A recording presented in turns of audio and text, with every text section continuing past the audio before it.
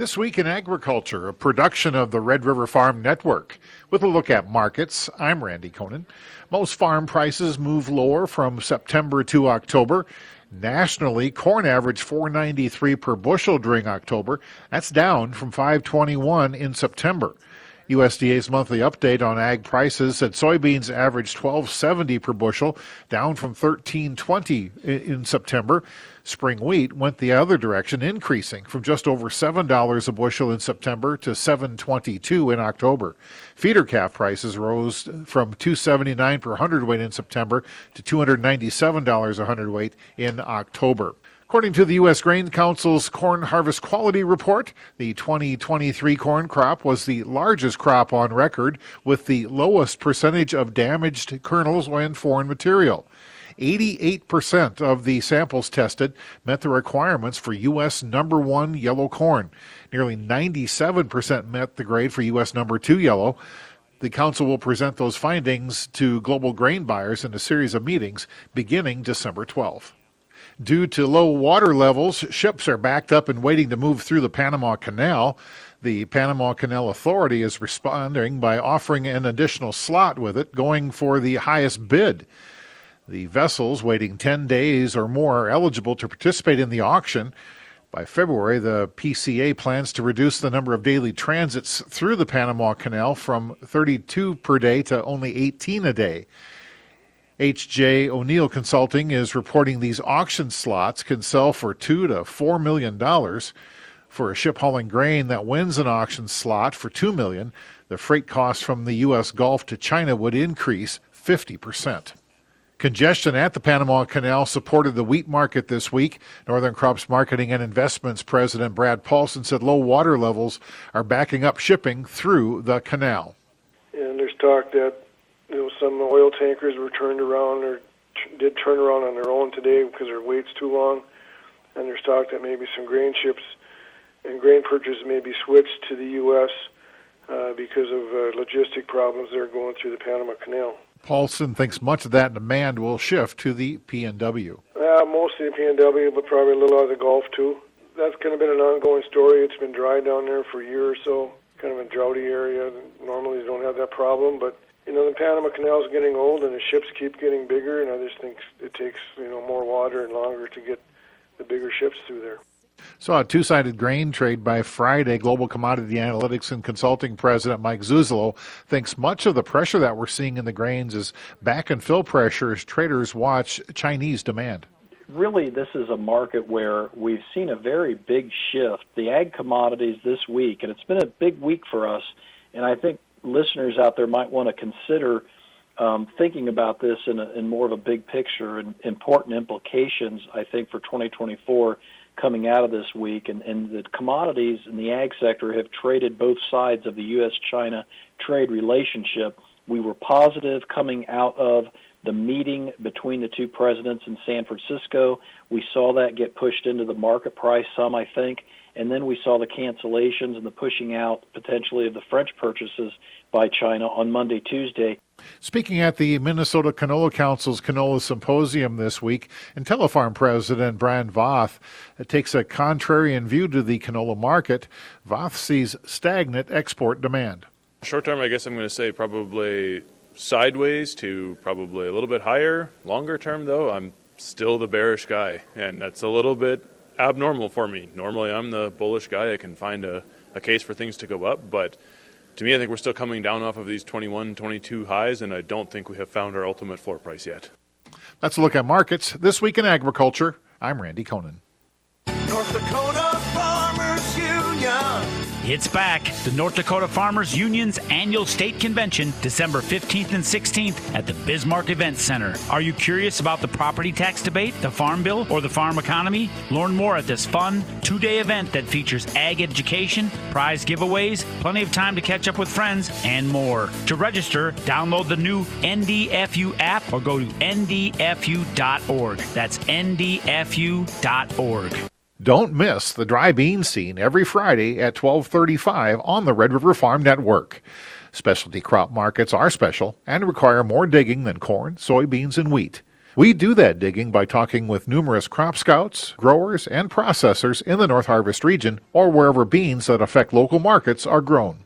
So follow the dry bean scene every Friday at 12:35 on this Red River Farm Network station.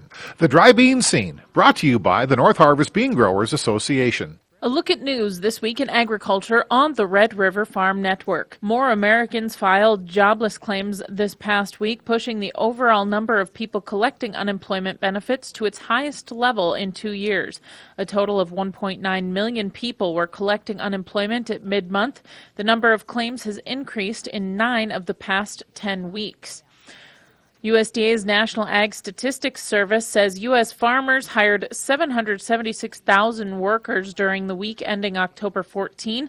That's down 1% from a year ago. Farmers paid an average wage of $18.81 per hour during the reference week. That's 6% more than a year ago. Net farm income is down more than 20% from last year's record high. USDA is forecasting farm profits at $151 billion, down from $183 billion in 2022. Economic Research Service Administrator Spiro Stefano said farm debt is increasing, but the value of farm assets is growing at a faster rate. Stefano feels the result is a fairly healthy financial situation for the farm sector. The Environmental Protection Agency's pilot project to protect endangered species is being condemned by major farm groups. The Vulnerable Species Pilot Project would drastically impact how farmers apply crop protection products.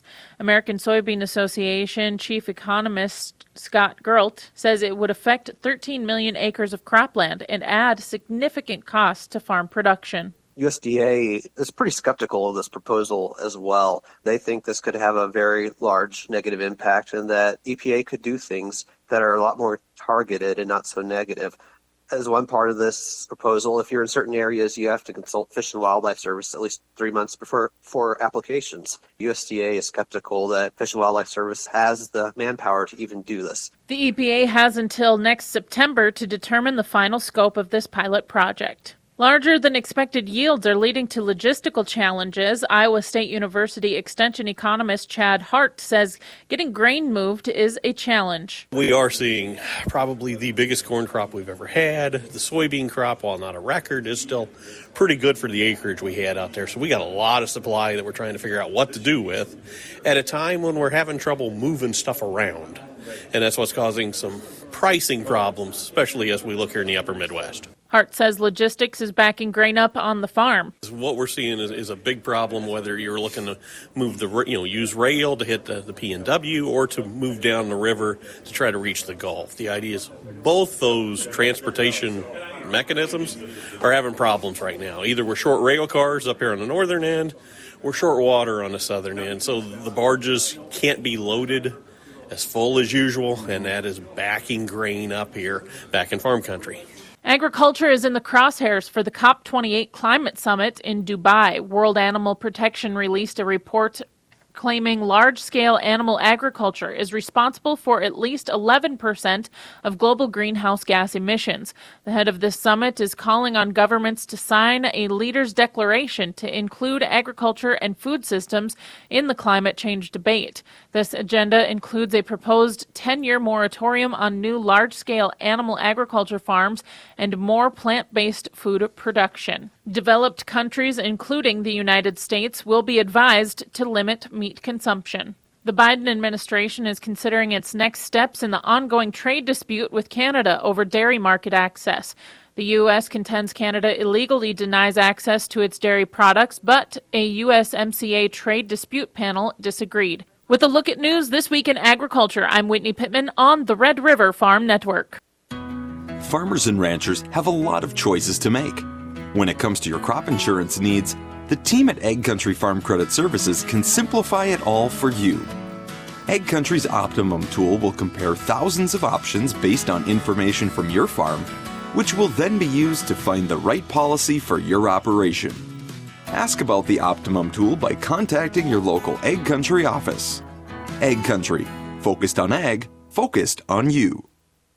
Thanks to the American farmer for putting food on the plate, clothes on our back, and fuel in our tank. Your work is measured in acres, not hours. The Red River Farm Network is here to deliver farm news, markets, and weather information to the best farmers in the business. From Rugby to Benson and Roseau to Aberdeen, the Red River Farm Network covers agriculture. Go online to rrfn.com to find your local Red River Farm Network radio station. Podcasts are also available online at rrfn.com, iTunes, Google Play, and Spotify.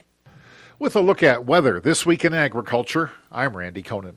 NDON Director Daryl Richardson says the weather outlook for the Northern Plains remains relatively mild. Temperatures have been close to seasonal averages. I just don't foresee any big storms anytime soon. Temperatures will fluctuate up and down, but people have to remember that our average highs now are only in the 20s, and our average lows are in the single digits. So really, although I'm not going to say it has not been cold the last couple of days, it really hasn't been cold for the time of year. And really looking forward in the next, say, 6 to 10 days, we'll probably see more days with above average temperatures than below average temperatures. So really, all in all, pretty quiet pattern should continue for a while longer. In the last crop progress report for the 2023 growing season, 93% of North Dakota's corn was harvested. That's ahead of the 82% average for this date. Sunflower harvest equal to average for the date at 82% complete. Stock water supplies rated 87% adequate to surplus. Heading into winter, South Dakota's topsoil moisture rated 73% adequate to surplus. According to the weekly crop progress report, 96% of the corn is in the bin. That compares to the 5-year average of 91%. 89% of South Dakota sunflowers have been harvested. That's ahead of the average pace of 84%. Minnesota's crop year ended with widespread snow and mostly frozen fields. The only crop reported in the weekly crop progress report is sunflowers. 95% of those have been harvested, which is in line with the 5-year average of 96%. Going into freeze-up, nearly half of Minnesota's subsoil moisture supplies are considered short to very short. Minnesota Farm Service Agency State Executive Director Whitney Place said this year presented no shortage of disasters across Minnesota. Disaster declarations have triggered certain programs across the state. With about 46 disaster designations impacting every county, so all of the 87 counties in Minnesota, as either a primary or contiguous designation. So those disasters included drought, like you said, excessive rain and snow, hail, high winds and severe storms in some areas. So, if farmers think that they're in one of those counties, they probably are, but those disasters can impact the different programs that are available to them, so they should really be in communication with their local county office. And El Nino typically brings warmer and drier winter conditions to the Northern Plains. Nutrien Ag Solutions Principal Atmospheric Scientist Eric Snodgrass spoke at a BASF event in Fargo this week, saying El Nino is punching below its weight class. We're not yet seeing the typical El Nino behavior, so I'll question whether or not it's going to do what it typically does, which is to give us a more mild winter overall. I don't think we're going to have that. I think we're going to have at times some pretty deep cold that'll get into the area, and I still think we're going to be in decent terms of precip, which is what we want. We actually want to have a pretty nasty winter, believe it or not. It's actually good for the soil. Put in that snow, it's good for the melt in the spring, and overall it gets us in a better position for the following year.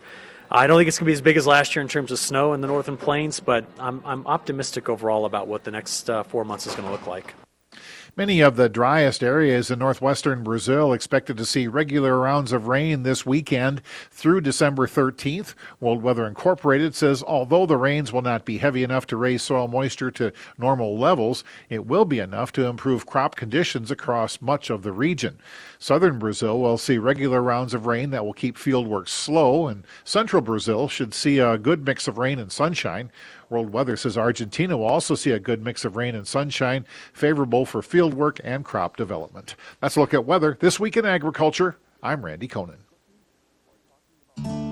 While the rest of the world is still asleep, the local cafe is coming to life. The coffee's on, the rolls are in the oven, and the regulars are coming in to claim their tables, just like clockwork. Everyone knows that you best be on time or risk paying the price. Even Jack from Choice Bank down the street. All right. Coffee's on me. When it comes to choosing a banker, find someone you'd want to grab a coffee with. Choice Bank, top North Dakota ag bank for 10 years running. Imagine this. You gather a stadium full of farmers, step up to the podium, and tell them about your business. What would that be worth to you and your company? This is Don Wick from the Red River Farm Network. We fill that stadium every day with some of the most progressive-minded, forward-thinking farmers and ranchers around the world. Find out how the Red River Farm Network can carry your message to farmers and ranchers. We're the Red River Farm Network, and we're reporting agriculture's business.